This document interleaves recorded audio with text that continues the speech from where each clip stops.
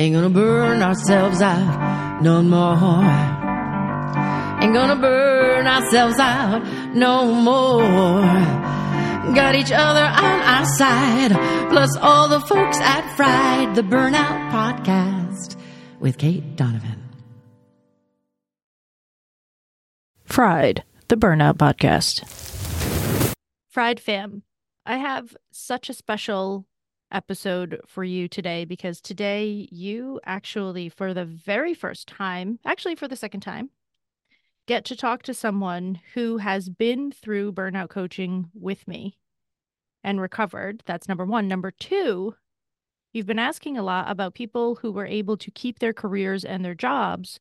And this, when you kept asking about it, this is the person that kept coming up in my mind because we worked together. I know that she kept her job. I know that so I knew what was happening. And when I reached out, I was a little nervous, right? Because I was like, is she going to want to tell her story on the podcast? And she was so gracious. So this week you get to meet Monica Wang, who is a 39-year-old veterinarian. She lives and works in Dallas, Texas. She grew up in China and moved to the US when she was 7, got her veterinarian degree at the University of Pennsylvania. Are you serious? UPenn. And her Chinese medicine certifications at Chi University in Florida. So not only is she a vet, but she also does Chinese medicine for pets, which I just think is the best way ever. In a roundabout way, she rediscovered her culture through veterinary medicine, and now she offers Chinese medicine to pets like acupuncture, herbal medicine, etc. She's currently still living in Dallas with her husband, Justin, and their 3 pups, Mac, Widget, and Petey. Monica, it's been ages since we had a conversation, and I'm so excited to sort of rehear your burnout story and then talk about how it all unfolded and how we got to where you are today. So I'm going to take a back seat as I normally do. You know how this goes. You've listened to the podcast before, so I'm going to take a back seat and let you tell your burnout story. Okay. Hi, everybody. I'm so excited to be here. My burnout story started in veterinary school. And in vet school, we have this ideal person that we want to be, this ideal doctor. And anyone in the healthcare profession kind of have this kind of ideal. This ideal is someone who is infinitely compassionate. It's infinite. It just like comes out of them, and they cannot give compassion fatigue because that is who they are. And they also have compassion for not only animals, but their colleagues and their nurses and so forth. And this person also always has the ability to have a second wind whenever they want. And yes, they are tired because they're hardworking, but at any point, if it is needed, they can just like get the second wind with their infinite compassion. And the third thing that they have is this ability to listen deeply. So this is a good bedside manner doctor. And if you go to ask them a question or if somebody needs them, they just stop what they're doing and they will listen intently and like give you the space that you need. So this is the ideal doctor that everyone wants to be them and also be treated by them. And so this is the ideal that we all work towards. And sometimes we think we see someone who exhibits these traits and we think, my goodness, if I could just be that person and I want to work alongside them all the time, I'm going to do the specialty they're doing. I just want to be next to them.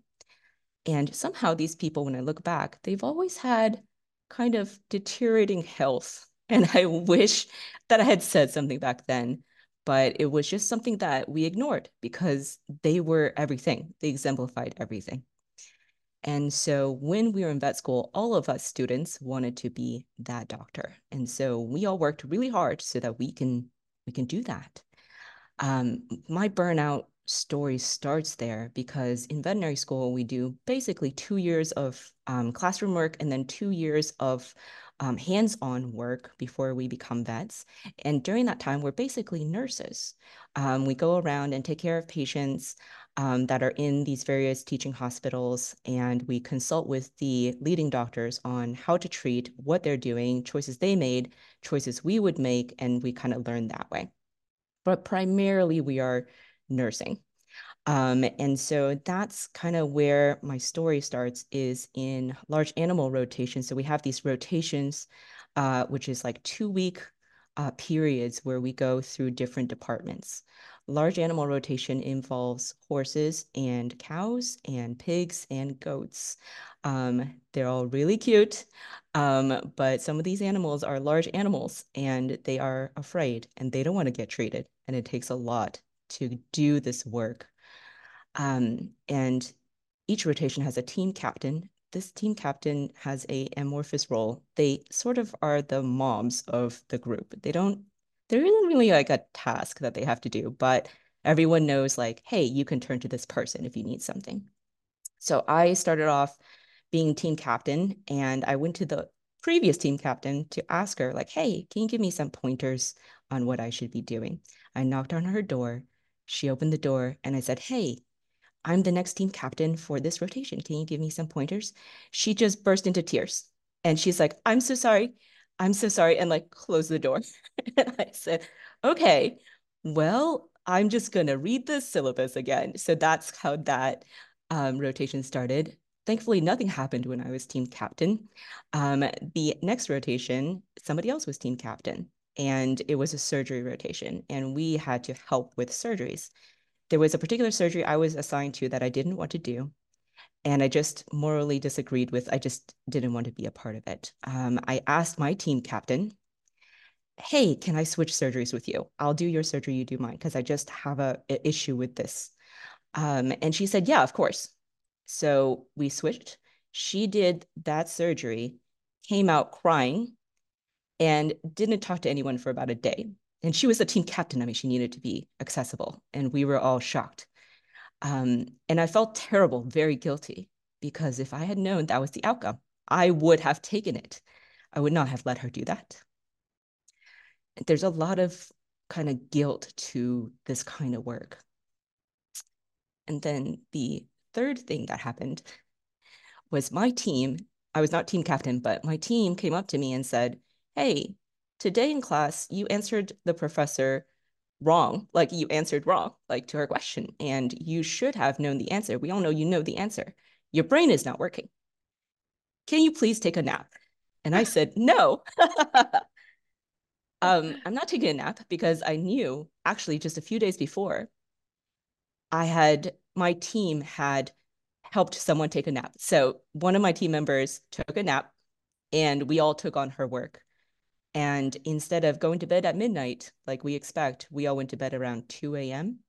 And treatment started at 5 a.m. and we got up at 4:30ish. That was just our day.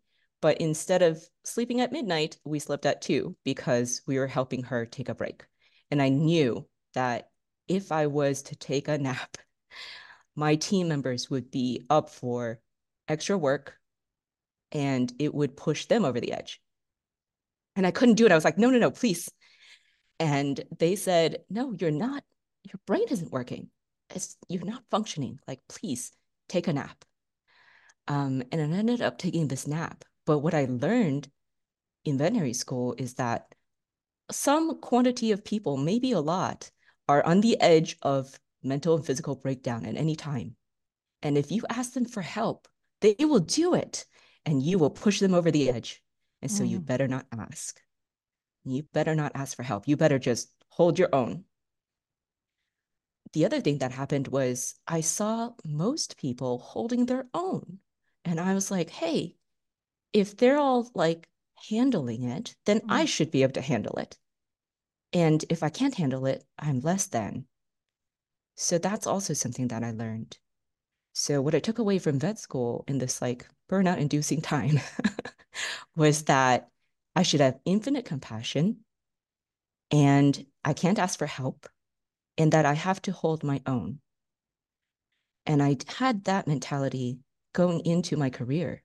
And so I was kind of skirting the line of burnout, transitioning into terrible physical symptoms, mental physical breakdown, just kind of like on that edge for 8 years.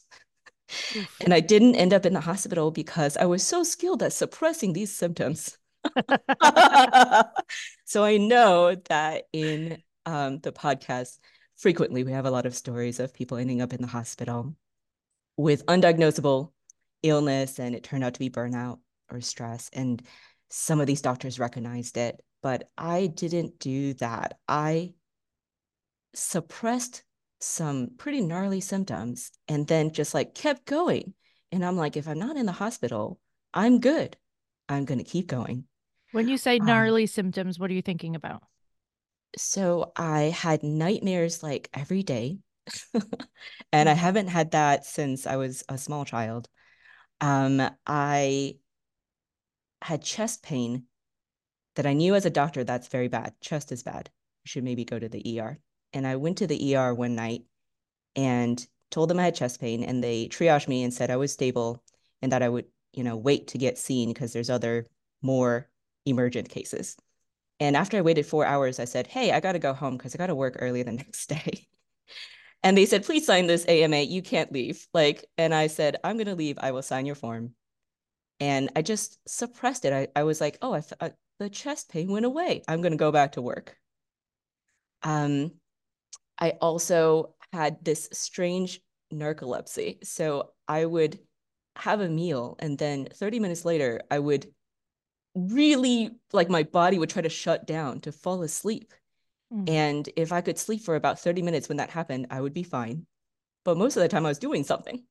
So I would push that down. Or if I was driving, if I was doing something dangerous, I would just stop. I would pull over the side of the road and I would wait it out. And it was just my body trying to turn on the digestive, like, parasympathetic system. It was trying to turn on. And because it needed to turn on for so long, it just like went like hardcore. Like, I need to go to sleep right now. Yeah. Instead of like, I need to digest this food. Like, I need to shut you down. And I'm like, no, no, no, I'm doing something. I'm busy I right can't, now. I'm busy right now. Come back later. I can't, I'm not going to deal with What this. about mental health symptoms? So the reason that I looked for burnout coaching, or kind of like went through burnout recovery, Yeah. was my brain also had changes. And I can tell now looking back, but at the time I could not tell. I My amygdala was on fire. So we talk about neurochemistry a lot on the podcast, but it just means like my animal brain's like on fire. It's turned on all the time. I feel fearful all the time, being judged when maybe it wasn't happening. And I judged others. I felt resentful. I was short with my family. I felt rage all the time, just emotions that wasn't part of my everyday before, but now is. And what happened was the holiday season of 2021 was when I reached out to you, Mm-hmm. Kate. And during that season, I went to a holiday party, and on the way back, I was in the car with my husband, and he was driving, and he made a comment about some traffic, some kind of road rage-esque comment. And in my head, I was like, oh my God, is he going to crash the car? Is he going to put us in danger? He knows I don't like this kind of talk, and he is trying to hurt me. And I need to go home and get under the covers immediately. Just ignore him, kind of put it out of my mind, get into a safe place. And when I got home, when he parked the car, I got out of the car and I fumbled for my keys to get in the house because I was so intent on getting into bed. It was so important. And I couldn't get the keys out, and I threw my bag on the floor, just like on the sidewalk, and everything scattered. And I thought my husband would say, what's wrong with you? But he silently picked up everything off the floor, put it into my bag, and then walked me back into the house. Mm. And it was such an unusual behavior that suddenly I was like, wait a minute, why didn't he say anything? And he didn't say anything because I've been acting like that a long time. And he was Yeah. used to it. He was used to me ignoring him, me shutting down, me sleeping, just like ignoring him, and then having these like fits of rage. So the week before that, I was trying to turn the volume up on the TV, and the receiver got blocked by a Christmas ornament. and I ripped everything off the mantle, just like in a fit of rage. And I was like, this is not me. I don't Yeah. normally act like this. This is what I Just like, remember most from our initial conversations. You were like, I just don't recognize myself. I don't know what the heck is going on. Like, I know enough about health and therapy and things, but like, I'm not who I am, and I don't know what to do about it. I really finally recognized I wasn't who I am. Yeah. And I didn't know what to do about it, but I had some ideas. So the idea I had was, and I'm sure a lot of you recognize this, but I have to work harder. So that was my solve. And it sounded really logical at the time. So here we're going to go through it. So I thought if I worked harder, so if I worked 6 days a week for 3 more years, I would have enough savings to retire. There is a financial community online called FIRE. It stands for Financial Independence Retire Early. And what it is a community of people that try to retire early so they can then spend their time working on something else that maybe doesn't pay as much. So they have a formula that you can follow where you can find out the exact monetary amount you need so that you can live on the interest of this money just to feed yourself, just to pay for shelter and food. And whatever that number is, if you hit it, then you technically don't need to work anymore. And I thought, okay, this is the solve. I got to reach this number. And by doing that, I need to work harder for 3 more years. So that was going to be my plan. And I know it sounds crazy for burnout, but my brain wasn't working. So I thought, okay, how am I going to execute this plan? I got to find ways to help myself not end up in the hospital so I can like achieve this. So I found Fried. That's when I found Fried. And I was like, hey, here are some suggestions, some ideas I could use to push myself into an equilibrium so that I could continue to work this hard and not end up in the hospital. Ironically, most episodes of are people who end up in the hospital, but I thought I was different and that I was going to use these suggestions to be able to just work harder for the next 3 years. And so I also had this plan that I was going to do it all by myself and for free.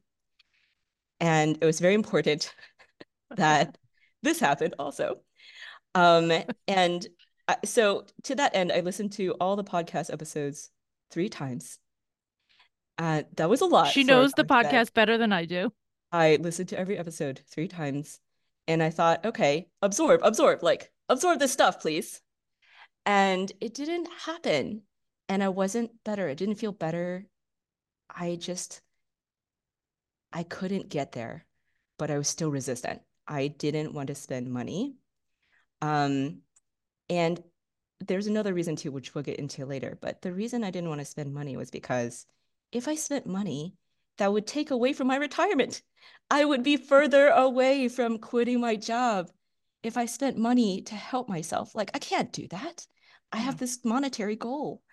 Um, and so I can't spend money to help myself. But I can spend a little money. So I got the resentment journal. And this was before I contacted Kate. I got the resentment journal and I was like, let me try this. It only costs, a few dollars. It was nothing. It was just like a regular book. So I did the exercises. And really what you're doing is you're writing down all your resentments. And on the first day, I was at Target and I was trying to check out in line, and there was a person in front of me who was like trying to buy, I don't know, a computer game. And she's like, hey, can you price match this coupon I got from GameStop? And the checkout girl was like, yeah, let me ask my manager. And then she left. And I was like, oh no, this is gonna take forever. Why did you do this? Like that is such a strange request. This is not the store that you're in. I'm trying to check out. And I just like went crazy in my mind. And I wrote down all my resentments about this person. And actually, what I was there to do in Target was to buy something for work outside of work. And I was really resentful about that. I did not want to do that anymore. So the resentment journal is ultimately about boundaries.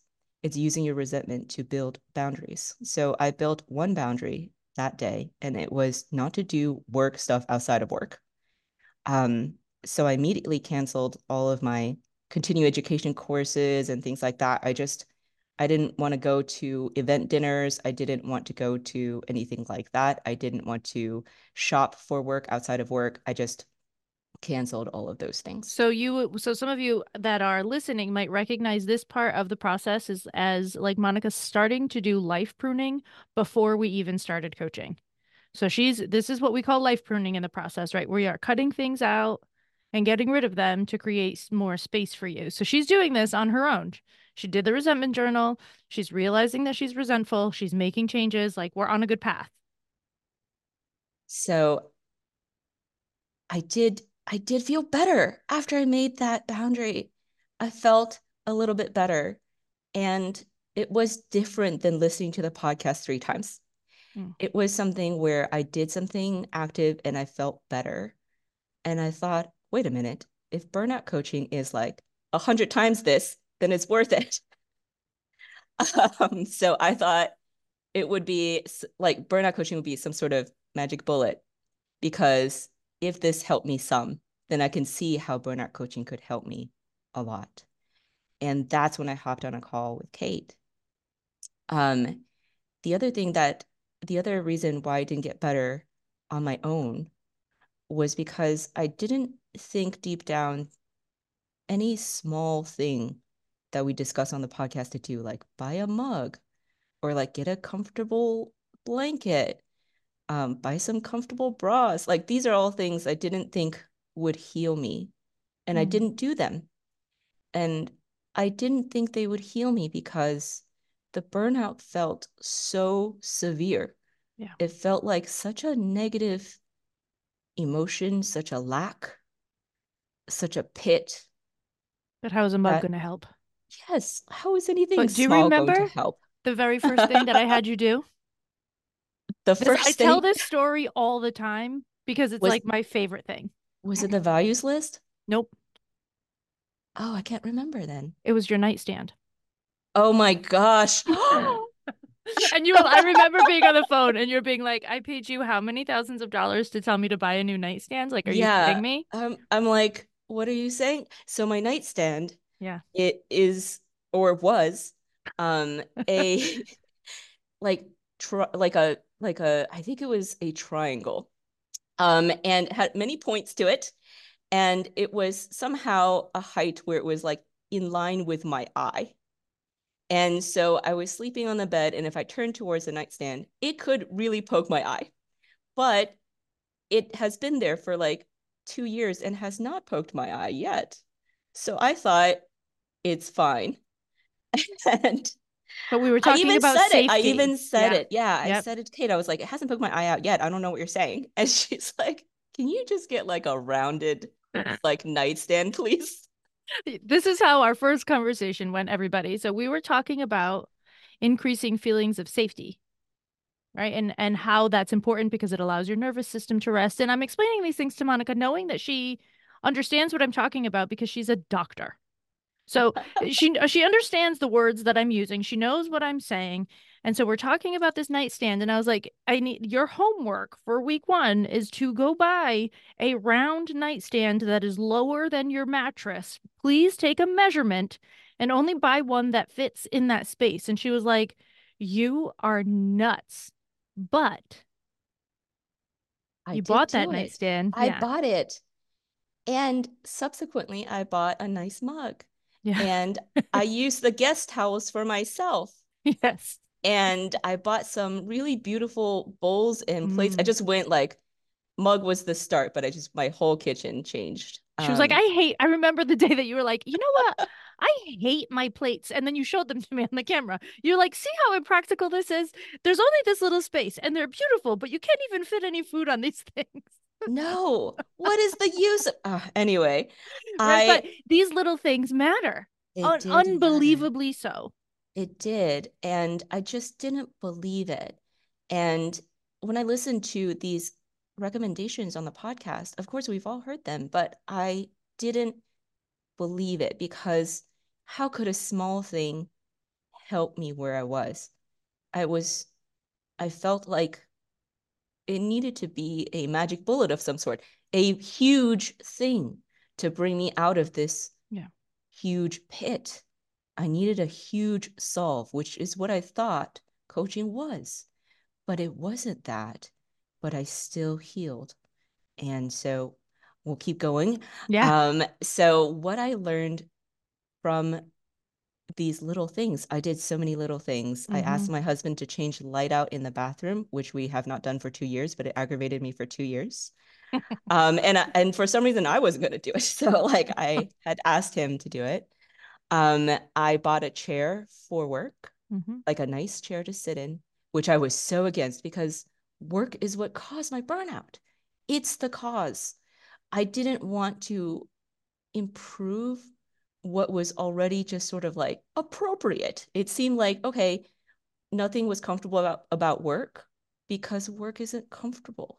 And it was like appropriately matched. Like, why should I make that space better, nicer looking, more beautiful, more comfortable? Like, it just didn't make any sense. But since I was paying for this advice, I better do it. That's what I thought. And this is the difference between listening to the podcast. And I don't mean to say that if you can't afford coaching that you're not going to get better. It isn't that.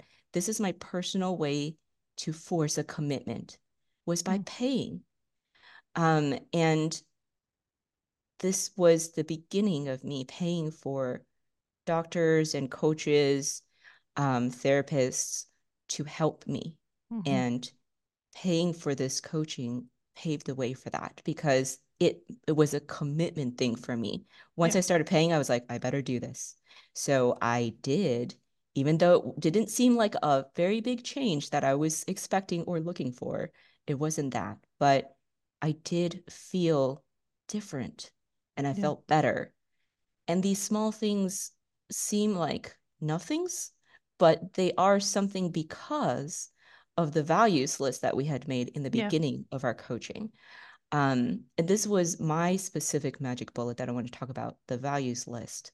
We made a values list of my personal values. And the first list that I had made was just like bullshit. Yeah, it was a bullshit list. And Kate saw it and she was like, Monica, this is a bullshit list. And I was like, what are you saying? Like, I worked so hard on this. I think that was like one of my assignments in the beginning of coaching. It was. Yes, it was. I followed exactly the outline. I don't know what you mean. And my values list originally was something like generosity, kindness, love, like just very generic things. And Kate's like, this is not you. If I read this list, I don't know who you are. I am just reading a list of like traits of a Miss America pageant, like that's contestant. exactly what I said. And I'm like, what? Like, I did this wrong. And it was terrible because I was like, oh, I have to redo this now. But I understood her prompt, like, hey, make a values list where when I read it, I know who you are. And that was really helpful. So I rewrote my values list and I kept rewriting them throughout my burnout recovery, even after seeing Kate. And my two top values, number one was freedom. And it was freedom from obligation to others, which is like the literal opposite of people pleasing. Like I was trying to value that, but I wasn't acting it like it. And what I really mean is it's not that I didn't want anyone to depend on me. It was more that if I was giving, I wanted to give from my heart and not out of a feeling of obligation. So back in that episode of people pleasing, that's exactly what that was about. And so that was one of my top values. The other top value was beauty, which was very strange to me. It was like, I can't believe that made the list. But that's why I got a nice mug and a nice chair and nice bowls and plates. And later on, I threw out all my uncomfortable clothes and bought new ones. And things that looked beautiful to me, I bought. instead of just commenting like, hey, I like that. Okay, like move on. My house used to be very functional. It had everything in it and everything was beige or gray because I just like didn't notice that beauty meant something to me. Yeah. I just needed functional things. And I had Well, them. beauty So feels like an extra, doesn't it? it does feel like an extra. But it's not an extra. It's it's my value. Yeah. And I didn't know that. So I'll never forget when you took me around your house the first time. And you had it wasn't even like you were trying to take me around your house. We were walking around the house because you were like trying to connect to a cable or something. You were like, my computer's gonna okay. die, you know? And you're walking me around and I'm going, Monica, I know that I don't know you that well yet, but this house doesn't look like your personality. It And didn't you were look like like, any personality. well, I was trying not to be, I mean, I'm No, straightforward, but I was like, Monica, what is going on in there? it's just And functional. I it's have everything it's that I functional, need. and there was one other thing you said about it back then. Do you remember what it was? It's Neutral?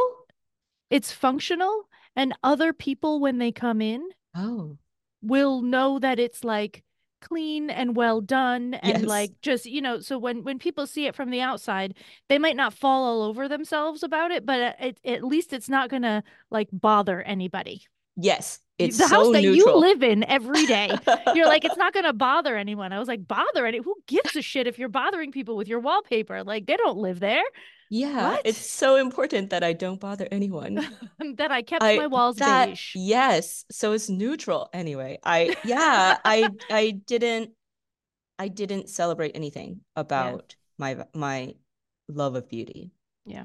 And weirdly, when I did and started making these changes, it helped me out of burnout. And it was Hmm. very personal and it won't be the same for everyone, this beauty Right. thing. But what I learned was the values list was like a love language that I learned, a love language of self-care. Mm. So when I think about self-care, and I've tried to do a lot of self-care things throughout the years, and like it's okay, but it didn't help me. And it didn't help me because it was just random self-care things. Take a bath, like, light some candles, write in a gratitude journal, things like that. And And it was take a just, bath and light candles. If one of your values is luxury, that's true. then that's going to be something that actually supports your recovery. Right. Right. And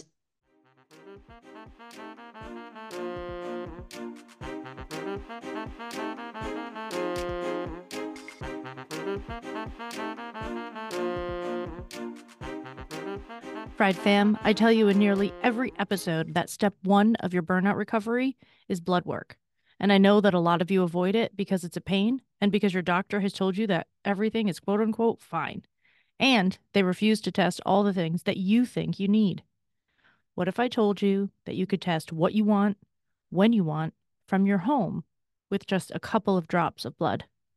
Cyfox Health allows you to do just that. You can buy tests as one offs or join a membership. Either way, you can test and track your results to help you make decisions about your burnout recovery journey. Get 10% off any membership, subscription, or one time test kit right now. Go to siphoxhealth.com/fried for your discount. That's SIPHOX health.com/fried.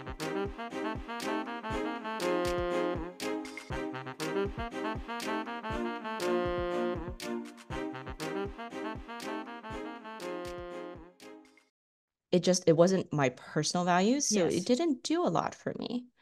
And once I learned the values that I had, that really helped me figure out how to get out of burnout with the self-care that aligned with that. And that is the magic bullet. That has helped me over 2 years to come out of burnout. Just doing things for myself that aligned with my values. And you can't do that when you don't know what they are. So it is important Yeah. to learn this about yourself. The other thing that I noticed with burnout coaching and its value is that I had someone who could mirror me, who could reflect back on me.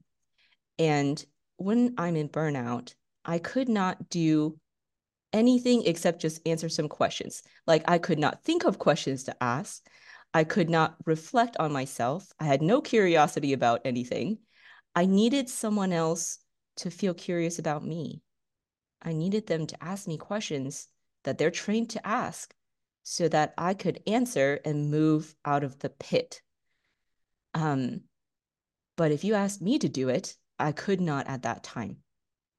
And what I realized too was after about a year of burnout recovery, my brain turned back on. Mm-hmm.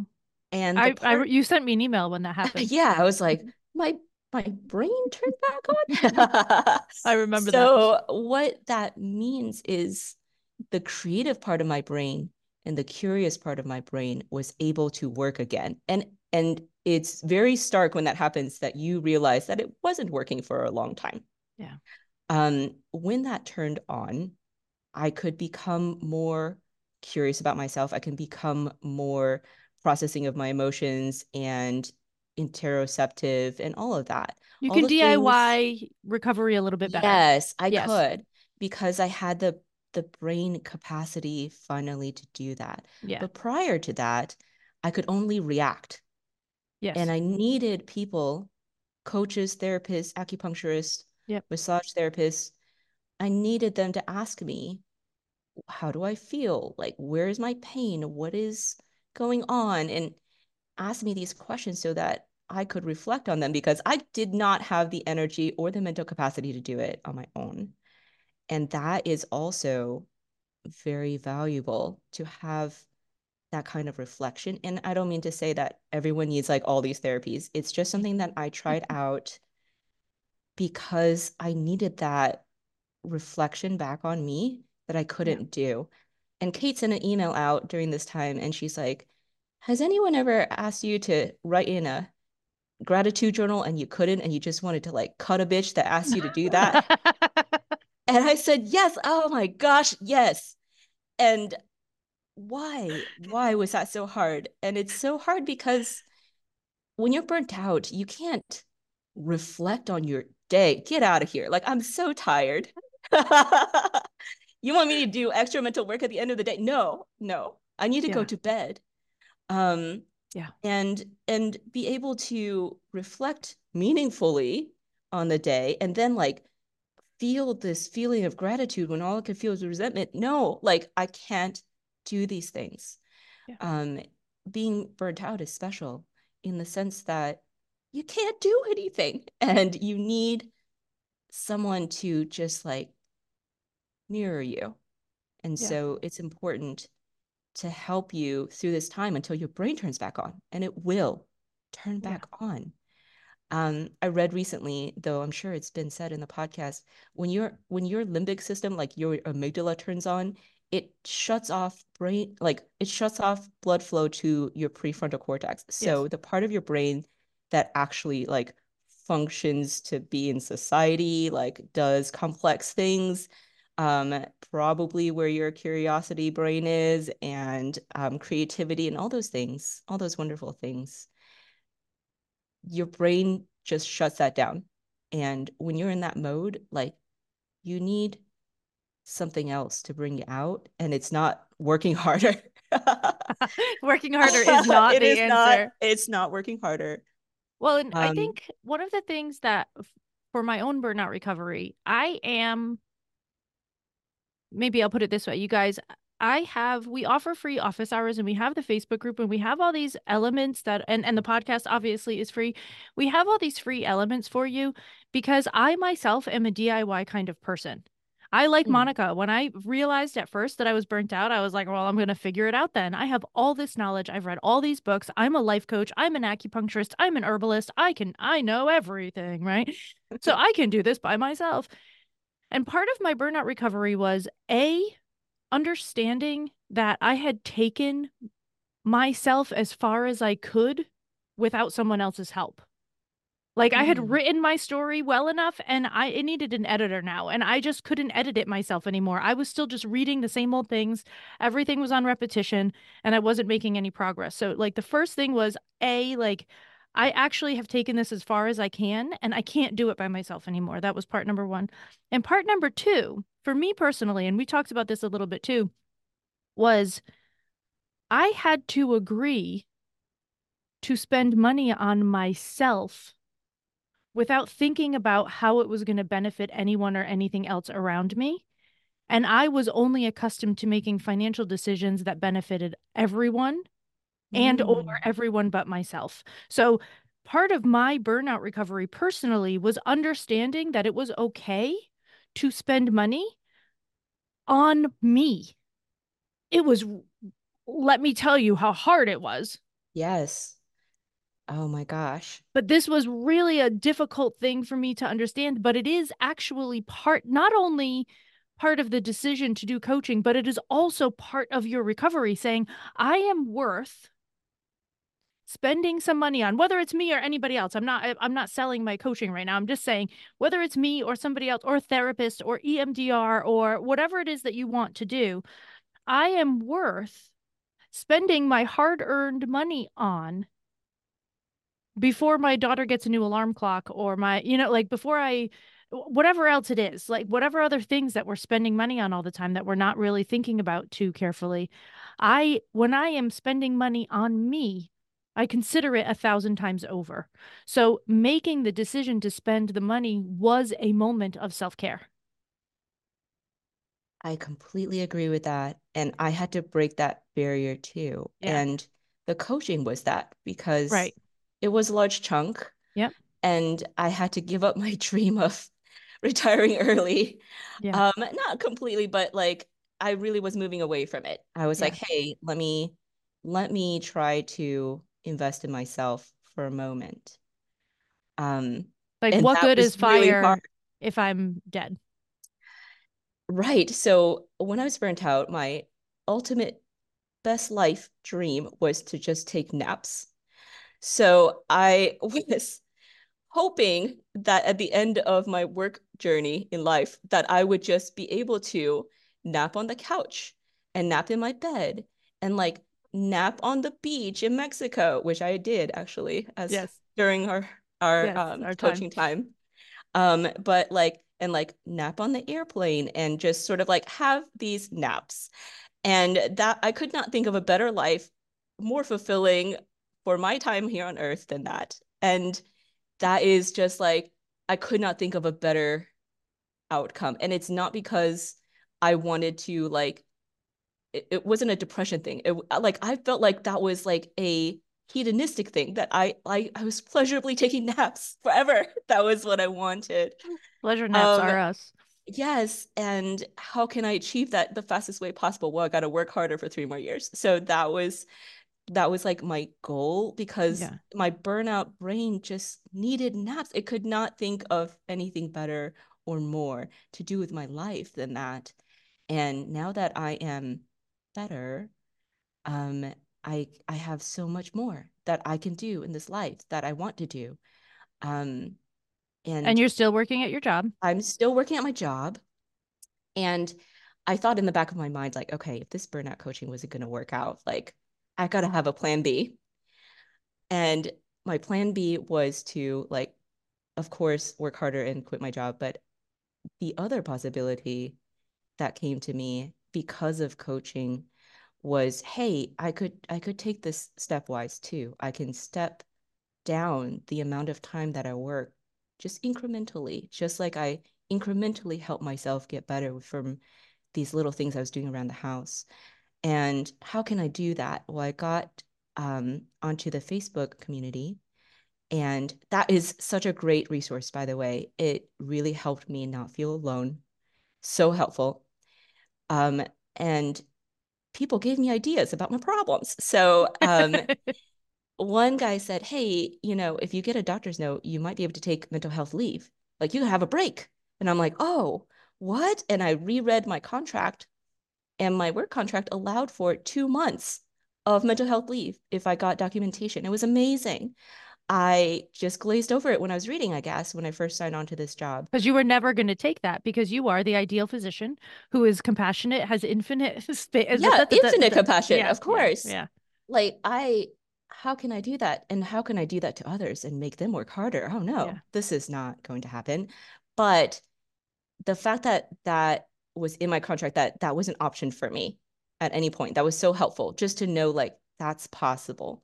Because at the time, I was hoping that I would catch COVID so I can have 2 weeks off. Like that's where my brain was. Yeah. Um, and I thought, okay, let me try to work less because like work is still part of the problem. Like I'm not acknowledging that. Like I got to work less just to help myself come out of burnout and just to help myself in general. And I started working 3 to 4 days a week instead of 4 to 5 days a week.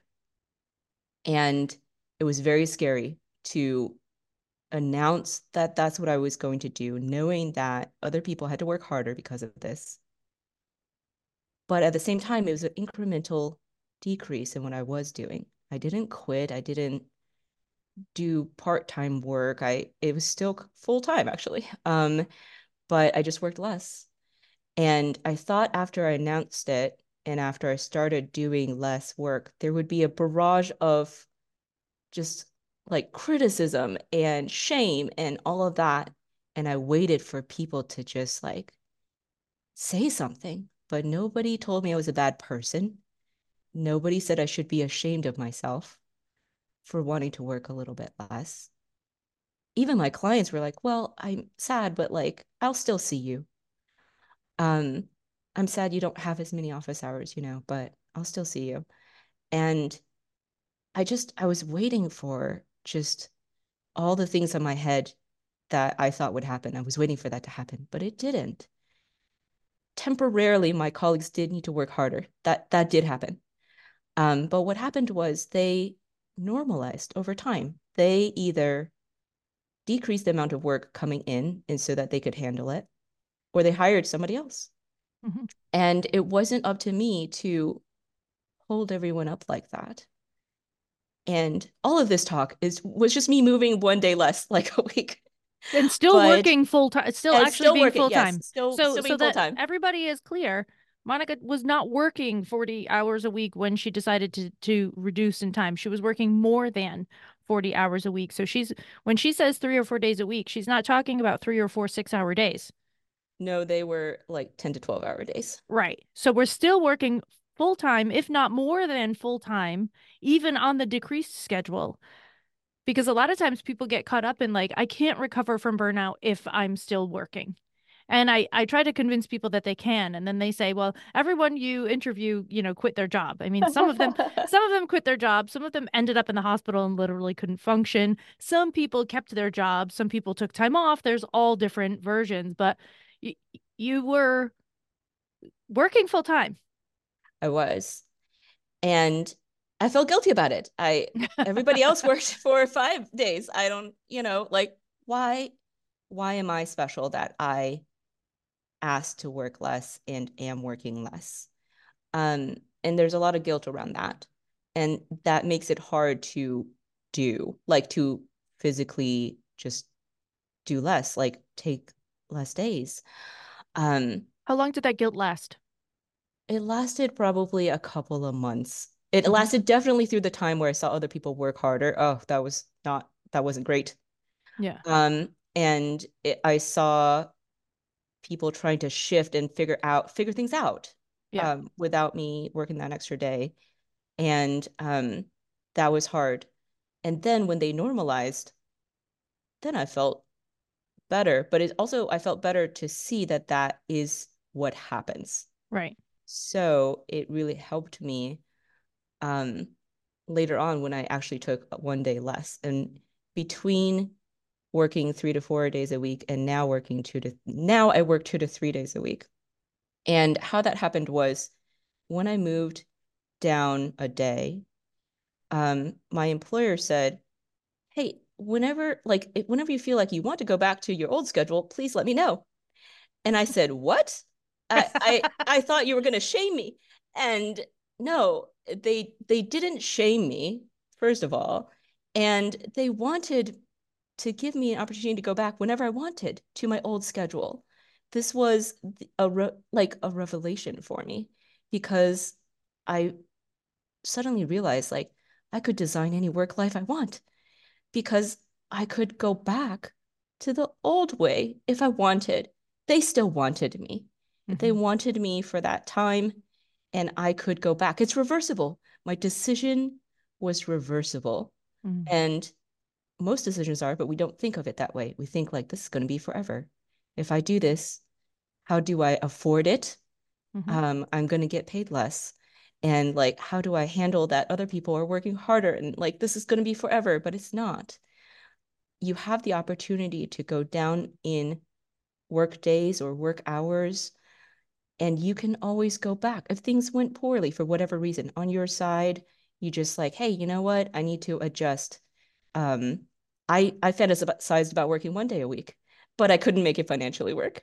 Um, but I knew that that is an option, I guess, if I wanted to change my finances. There were ways to make that happen, and it wasn't permanent. I could always go back to my old schedule.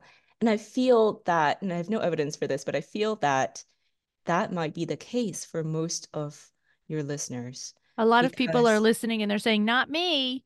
not me, And but maybe 20% of the 25,000 people that will listen to this episode are correct. Maybe. But 80% of the people that are listening that are saying, not me, they actually have more agency and more power than they realize. I really believe that Yeah, me too. because, I've seen it over and over and over oh, good. again. Over and over again, especially when people say, well, that's not possible for me. That's not possible for me. That's not possible for me. 3 months later, turns out, oh, look. And Yeah. I think what I'd like to point out is by you decreasing your time, and then there has to be this adjustment period at your workplace. One of the things that you are actually helping long term is everyone else's workload. Even though it goes up in the beginning, they learn to adjust it. And you're modeling when you are playing the hero still and holding up all these extra hours that you can't really carry. What you're doing is modeling behavior for other people, and they're the ones looking at you saying, why am I broken? She can handle it. Right. So that is what you stopped doing, was contributing to burnout culture. And Oh, that's yay. helpful long term. I'm glad. I'm glad that I contributed to helping. Right. Like Yeah, eventually that helps because it models for people that all these assumptions that they're making are not necessarily true. I do believe that. And I also believe that this burnout family, we burn out because we care Mm-hmm. and because we are not afraid of hard work. And we all have like boundary issues and like people pleasing, all of this, but at our core, we are ideal employees, and anyone would be happy to have us for whatever time and allowances that we dictate because we really care. And like it is so much to have someone like that on your team. And you don't burn out because you don't have work ethic. Like you care and you work hard and people want you back. And And if they so don't, if they don't, that tells you you a can, lot. it does. And you can find a place that does. Yeah, exactly. And it is out there. Yeah. Um, and anyone will be lucky to have you in the capacity that you have to work. And because I saw this flexibility, and it still, I didn't do it right away. I did it like 1 year at a time. I decreased my days down um, until I found an equilibrium that worked for me. And now I don't need to work harder for 3 more years.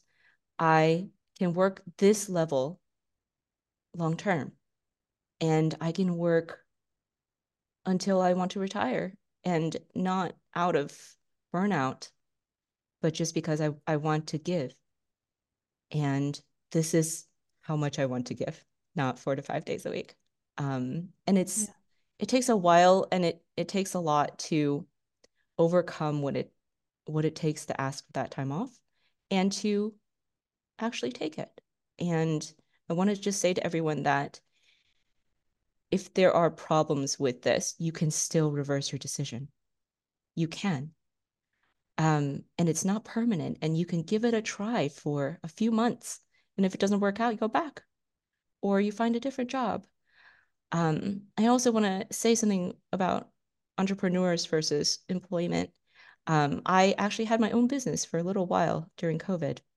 And I shut it down so that we could move house across the country. And I have to say, there is something about employed work that I have to highlight. And I know this sounds strange to an audience of mostly entrepreneurs, but sometimes it's okay to decrease your responsibility load and become an employee for just a little bit. Mm-hmm. I know that's not yourself, and I understand that, but taking down a little bit of responsibility so that you have time and energy to help yourself heal, that's important. And when your curiosity part of your brain turns back on and that creative part turns back on, you can be the best entrepreneur. And if you just need to pay your bills, there might be an easier way for the time being that you're recovering. And Amen. that's something that You I guys, I haven't didn't pay heard. her to say any of this. But it's so, so true. We were having this discussion on the office hours recently, and somebody was saying, well, I could take an easier job, but I don't want a minimum wage job. And we were saying, well, whoa, whoa, whoa. There's a lot of space from where you were to a minimum wage job. But we're saying easier. We're not saying go from being a high level corporate worker or being a very successful entrepreneur to bagging groceries. Not that there's anything wrong with bagging groceries. My mother bagged groceries for a long time in my life. So there's like, but that's not the only option. There's a lot of things in between. And so There are. let's not create these extreme scenarios where it's either I have this job that gives me the exact amount of money that I enjoy, or I have a job that won't pay me at all. Like there's a lot of space in between those two ideas. There are. And you can slowly change up your job life, and you can slowly also change up your financial life. And I do give up some things so that I could have this work-life balance that I have now, and it's worth it. And it took me a while to figure that out. Um, but you don't have to go from 0 to 100. You don't have to go to a minimum wage job. There are so many things in between, and you can test all of them out. Not quickly, maybe, but you can, and you can figure out what's right for you. And what's right for you might be right for the moment also. Mm-hmm. And it may not be for you long term, but just because you think about it like it's long term, like don't shut off those options. It's possible. It's possible to work less. It's possible to do less. And you can still come out on the other side, and you can still recover from burnout. I do have actually, this is my last thought, but it's like it's coming up to it All because we're right, let's naturally do it. leading up to it. Okay, you ready? Yes. Okay, last thought. And I haven't heard this in the podcast before, but I wanted to just say almost every time we talk about how slow the recovery is, Mm. that it takes 18 months, 2 years, 3 years to get better. And everyone's like, please, let me just do it in a couple of months. I don't understand. And I want everyone to think about this just for a moment from a wider timeline perspective. Learning the skills that it takes to recover from burnout. It took me about 2 years, but I've been burnt out for 8 years prior to that. And I would have been skirting the line of burnout slash mental physical breakdown for another, I mean, in my brain, 3 years, but really it's going to be like 10, 20 years, 30 years. You have 10 years, 20 years, 30 years ahead of you of not just paid work, but maybe volunteer work, work you want to do. And 2 years is nothing. It is not that long at all. When you think about how long you've been in burnout, which for many of you I know has been many years, and how long you will continue to be in burnout if you don't learn the skills of recovery. It's it's so long. It's so many years that 18 months, 2 years, in comparison is nothing. Yeah. Take the time to invest in yourself to learn these skills. It's not to say that I will personally not burn out again. Of course I will. But You might not. I don't I know. think you'll But catch yourself. that's the thing. I I have the have faith skills that now. I have faith that you'll catch yourself. I have the skills now And to help myself. sometimes it is that, like you're in a position now where you can control some of your working hours and things are, whatever they are. But then, things like COVID happen and everything gets thrown up in the air. Like sometimes we don't control the external reasons why we get thrown into more work or a more intensive emotional state or something else. And knowing that you have the skills to move through that when it comes up, because we are in most of us what our age. I'm 42 this year, so my life expectancy is like another 42 years. I'm halfway through my life. I have 42 years left to live. What are the chances that in the next 42 years nothing major is going to happen in the world that I'm going to have to like manage in my life, Yeah, it's gonna happen. It's gonna Yeah. happen. And now that I have these skills, it's not to say that it won't happen to me again, but I can come out of it faster. I'm Yeah. confident I can. I Yeah. have these skills, and I wish that for all of you. And I want you to just for a moment think about it as not that long. I love the reframe. Monica, I'm so happy to, first of all, hear how you're doing now. Second of all, know that the work that we did, I mean, we knew that I know that it continues after we finish, and we've been in touch, kind of the whole time. So I knew that things were going well, but I'm just so happy to hear a wider version of your sort of post burnout space now. I loved Yeah. hearing it. I think it's really cool. And I love the fact that we started with here, do this core value sheet and also buy a round fucking nightstand, please. And that's what, right? The guest towels and the plates and the bowls, these were all really important things. So you guys, one of the reasons that when we do one-on-one coaching, we don't have like a very clear structure is because I don't know what you're going to show up with. I don't know if you're going to need a new nightstand or a new best friend. Like I don't know before you show up. So there's a lot of space in one-on-one coaching for extreme customization.